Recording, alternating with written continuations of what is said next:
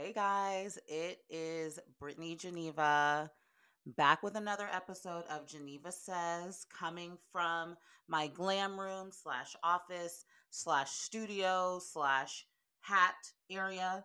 So, this room has become a lot of things during the panty. Um, you know me, inconsistent as ever, but am back and actually planning to record more than one podcast today so I can try to do better.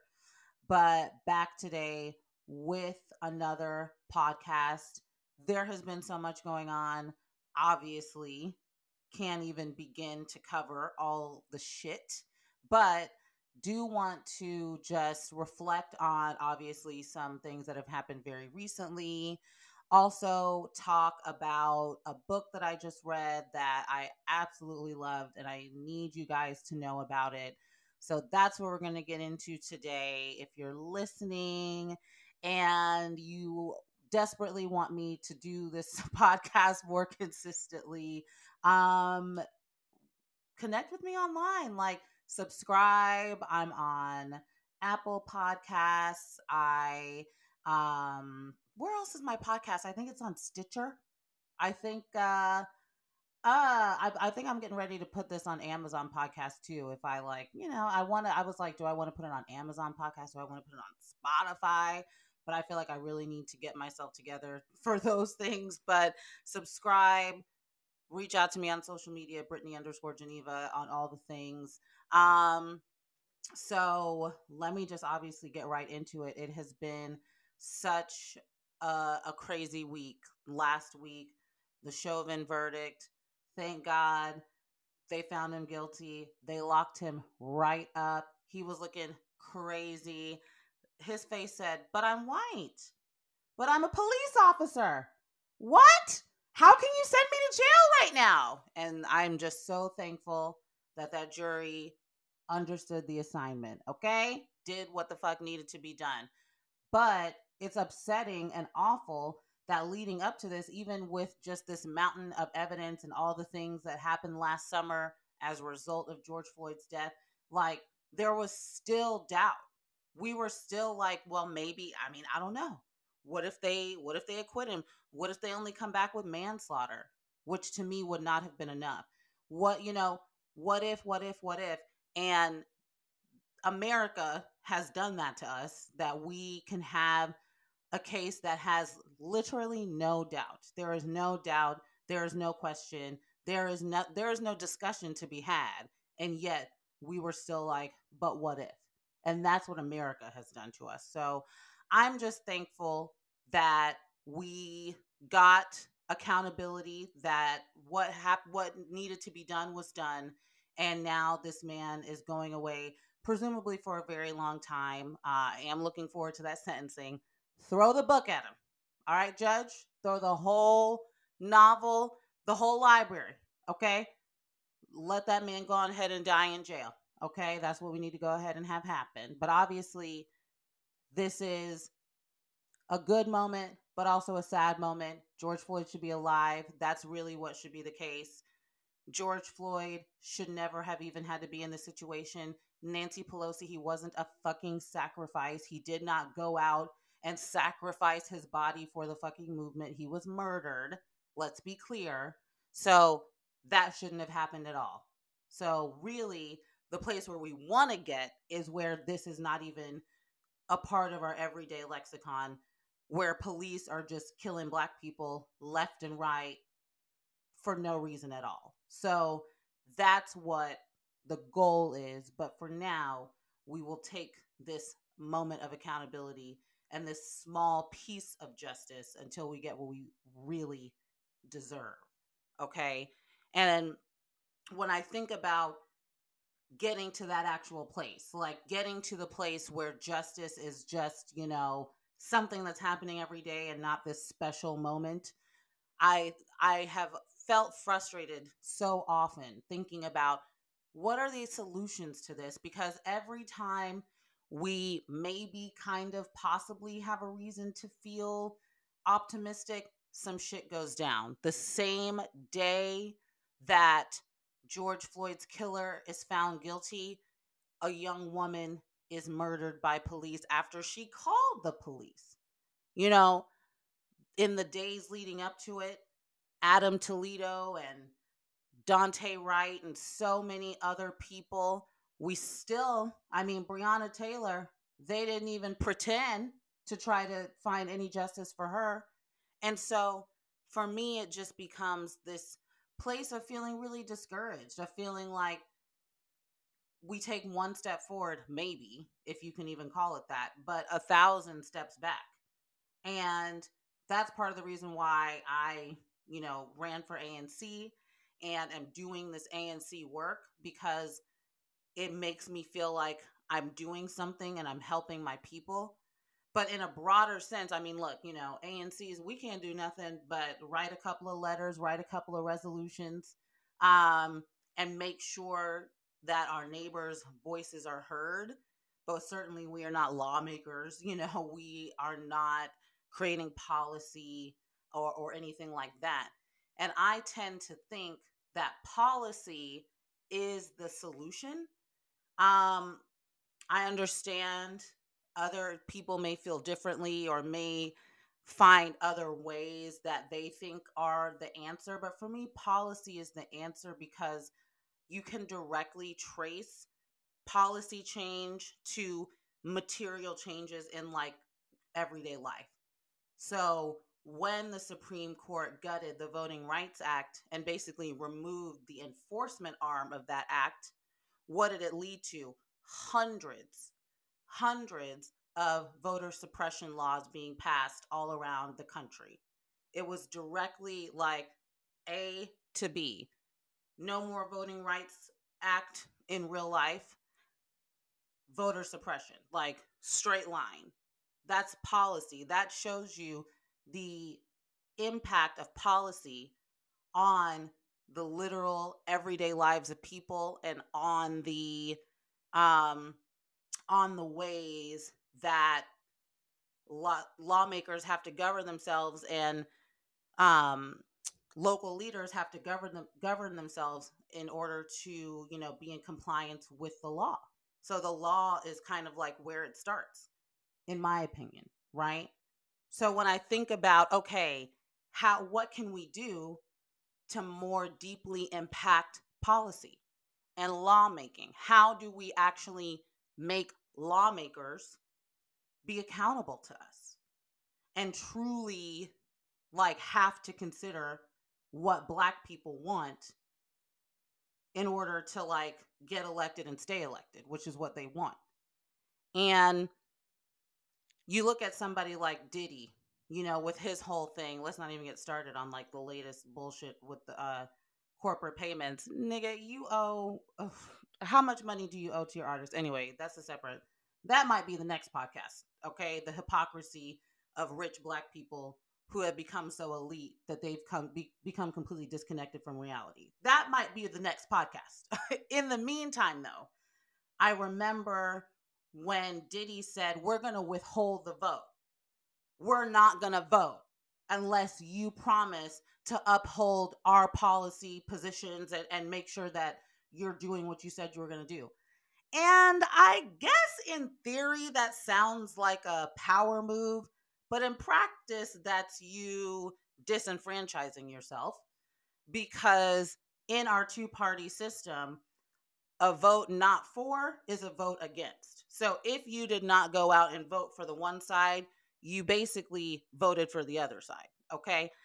So this idea of like, we're not going to vote until you did what we told you to do, it's just not realistic. It's not going to work, because that person is not going to, like, the other side is going to benefit from that. It's not a matter of like, well, now we really showed them. No, now we really showed them that Trump's going to get elected if enough of us don't come out to vote. So that's not an answer. It's a theory, but it's not an answer. And so when I think about what's the answer to hold lawmakers, elected officials accountable in a real way that does not disenfranchise ourselves, I I sort of was at a loss. And then I discovered this amazing book that I'm going to tell you guys about now that has, I mean, I've read a lot of books. I read a lot of like black books, okay? Just books about theories and ideas on how to improve the black plight in this country. And I often read them like, some I agree with, a good amount I disagree with. I just read Democracy in Black by Dr. Eddie Glaude, and I love him, but I disagreed with a good amount of that book. Even Barack Obama, when you read his books, you realize like this dude is so freaking moderate. Like, you know that, but then when you read his books, you like know that. And you're like, oh my God, like this man is like down the middle. And I'm a little bit more progressive, So I've rarely read black books on, the black plight and politics that I have agreed with from cover to cover. Very rare. But this book here, baby, I agreed. Like top to bottom, left to right, whole thing, back to front, front to back. Like this nigga was spitting. This man was spitting. And this is the book I'm talking about. It's called The Devil You Know by Charles Blow, who is a longtime New York Times columnist, and now he is on air talent at Black News Channel. And when I first heard about just like the summary of this book, I was like, what? But then when I read it, I was like, okay, like, no, my man is really on to something here. Okay. Essentially, what his argument is that black people need to get together. I mean, essentially, he says that geographically in America, we are too diffuse, we are too spread out, and we need to engage in a reverse migration. So, the original migration would be the Great Migration in the 1900s that led us to moving to the West, moving to the Midwest, moving up north, right? Basically away from the South. He's saying reverse that and go back to the South. Go back to the areas that we originally left thinking we were going to get a better life, because we actually have not gotten the better life. And blacks in the South, if measured by many metrics, are doing the best of blacks in America. So blacks in the South are living their best life, and we need to reunite, get back to the South, live together, and create political power through the consolidation of our population. And at first, when I heard that, I kind of was like, I don't know. But the more that I read this and then just intuitively thought about it, I was like, this actually makes a ton of sense, because what he's saying is actually being like the proof of that concept is being played out now with the DC statehood fight. Right now, we are as close as we have ever been to truly like DC statehood is like a priority. DC statehood used to be like reparations, where it was just like people talking, but nobody believed it was like a thing, like it was like on the fringe. And for the first time in 30 years, I believe, yes, for the first time in 30 years, DC statehood is like actually possible, because it made it to the House at all. People used to put the bills out and it would never even make it to the House for a vote at all. Now the House has voted in favor and it has to go to the Senate. Now that's going to be very difficult because it needs more than a simple majority, and all Democrats have in the Senate is a simple majority. So it's going to be tough. But the fact that DC statehood has even gotten this far is actually pretty like remarkable. And the only arguments against DC statehood are absolute bullshit arguments. This man, I watched the committee hearing before it went to the House floor. I watched the committee hearing on statehood, and literally this man said DC can't be a state because it doesn't have a car dealership.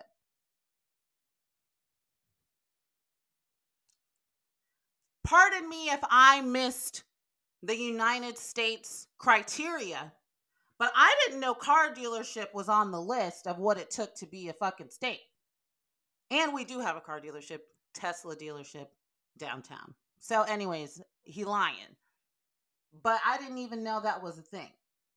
Others were saying, well, DC doesn't have manufacturing, like, I don't know, factories.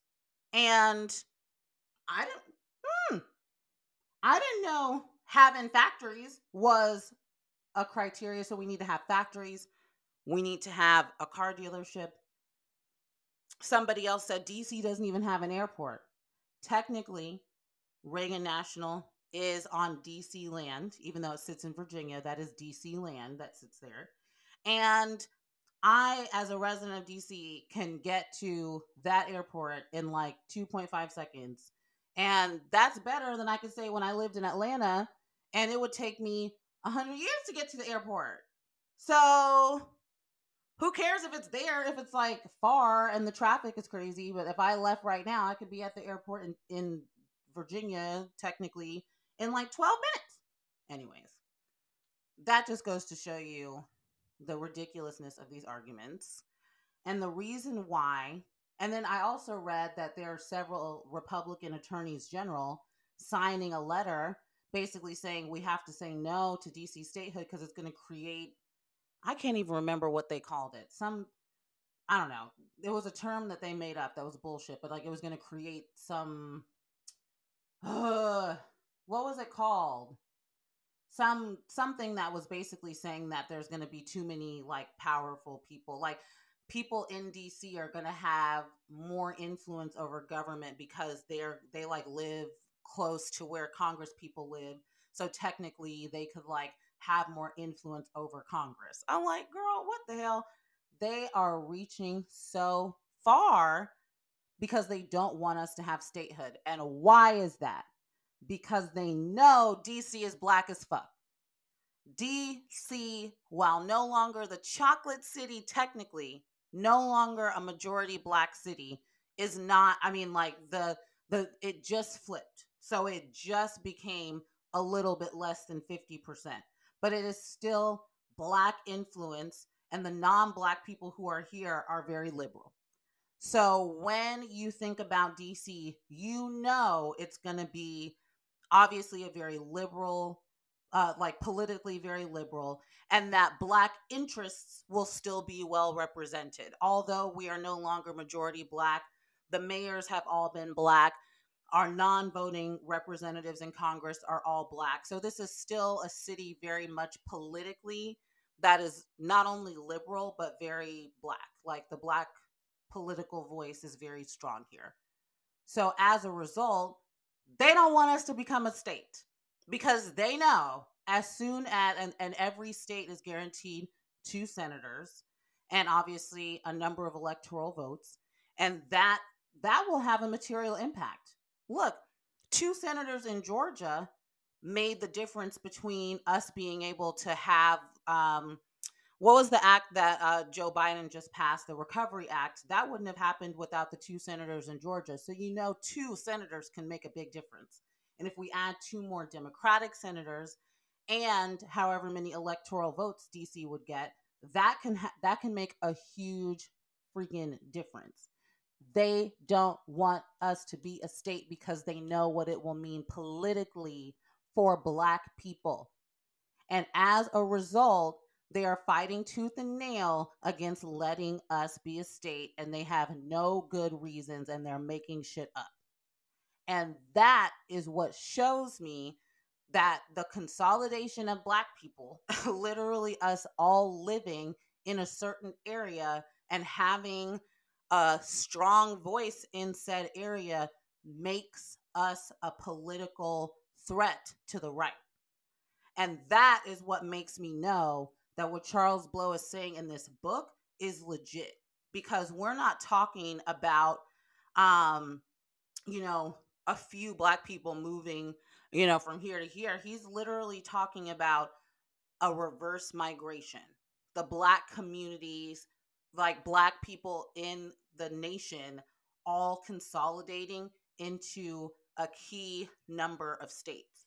Now, I should have done this before I started, but I forgot to check which states he specifically was calling out. So bear with me, but he literally named um the states. And there's plenty of black people there now. Like, he's not talking about moving to like undesirable places. Like, he's talking about moving to places that a lot of us are now. We probably have family there, child. We have we already be visiting there, might have been from there and then moved away. So this is okay, here we go. Mm, hold on. I don't want to say the wrong thing. Okay, here we go. So what he is arguing for is Louisiana, Mississippi, Alabama, Georgia, South Carolina, North Carolina, Virginia, Maryland, Delaware, and DC if it becomes a state. But he's saying not if it doesn't, because the voting piece obviously would be negated because we have non-voting representatives in Congress. Um, and conspicuously, what's missing is Florida and Texas. He in his and obviously he explains this all in the book. He removes those from the South, okay, as like a geographical place because they're too they're too diffuse and too different. Like northern Florida is too different from southern Florida. East Texas is too different from West Texas. So he's narrowing what he calls the South. And then like Maryland, is not really the South, but he's adding Maryland because of the black population there. So he's sort of taking some liberties with what the South is, but essentially those are the places. So again, Louisiana, Mississippi, Alabama, Georgia, South Carolina, North Carolina, Virginia, Maryland, Delaware, and DC if it were to become a state. And so the whole idea there is that if we move to the major cities in those states, that we will be able to have strong political power there, and we will actually have more power than some of these small states where there are so few white people, but they really are making a lot of decisions. So I saved a couple of um, I saved a couple of passages that I just wanted to like read and just, share a little bit more about what he was saying. So this is him talking more about these states versus like white states. View this plan for Black power in the context of the current landscape of white power. White people have constituted a majority of the population of every state but Hawaii for the last 90 years. 8 states, Maine, Vermont, New Hampshire, West Virginia, Idaho, Wyoming, and Iowa, are over 90% white and control 1 out of every 6 Senate seats in America.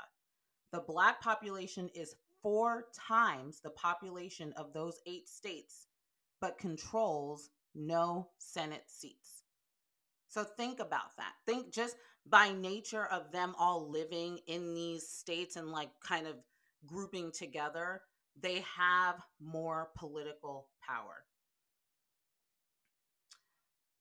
On average, this is another passage from the book. On average, there are about 436,000 people per electoral college vote.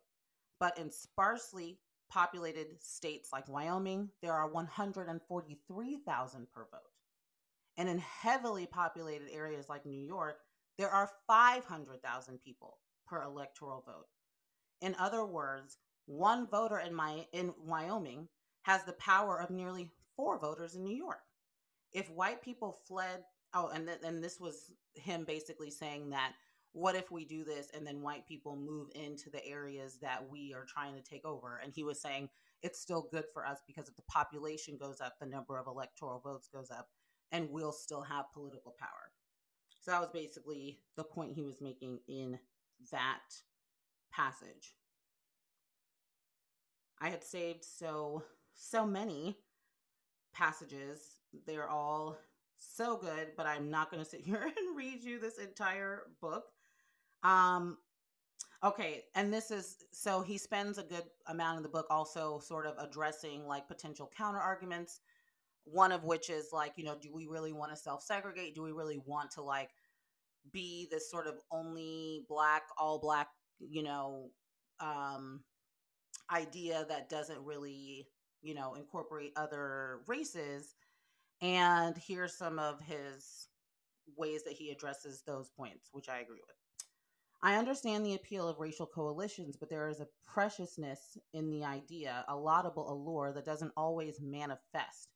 I too dream of a world in which people come together across immutable differences, including race, to advance society and promote unity. This sort of transracialism also often exists in interpersonal relationships and sometimes in whole communities, but on a national scale, it falters. Even among the greatest champions of coalitions, there is room to diverge on the issue of Black power. So, when we're talking about Black power, he's basically saying that's best left to Black people to try to work through. And we don't need a rainbow coalition for that. I agree. We don't need to rely on other people. We can do this ourselves if we unite. And the last point he was sort of making here is this idea that, but what, let me figure out how to say this. So essentially, there are people who are living in these non southern cities who are doing very well, who are not having any struggles, who are making plenty of money, who have great jobs, their kids are doing great. And so the sort of question is like, why would they uproot what's going well for them to move to the South if they don't really need to, if their life is kind of going well? And essentially, what he was saying was, don't fall into that trap, one, of thinking things are going well or you're not experiencing racism just because you're not being like called a nigger.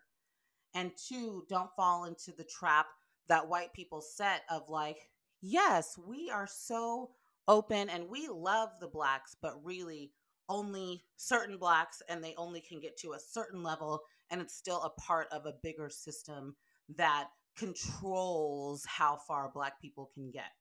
So, two passages that address this specifically.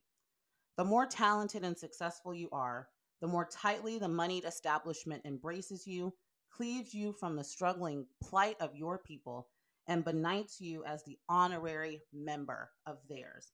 It's easy to get lost in this and seduced by it. So, oh, the whites love me. Who cares? Who cares? Seriously. And then here's the other one. People think that they avoid the appellation because they do not openly hate. But hate is not a requirement of white supremacy. Hate is not a requirement of white supremacy. Just because one abhors violence and cruelty doesn't mean that one truly believes all people are equal. So think about that. Think about Nancy Pelosi and the things she says and does. She doesn't hate black people, but I don't think she sees us as equal. I don't think she sees black people in the same way she sees white people. And we know that white liberalism is so incredibly dangerous at times because it still imagines black people lower than white people, but just, like not getting lynched. Okay. So don't be seduced by it, is basically what he's saying. And for me, I just, one, strongly encourage everybody to read this book. It's a super easy read. I read it in like 5 hours. Yeah, like 5 or 6 hours, like with stops. Like I didn't read it all the way through. It's super easy to read. It's not long.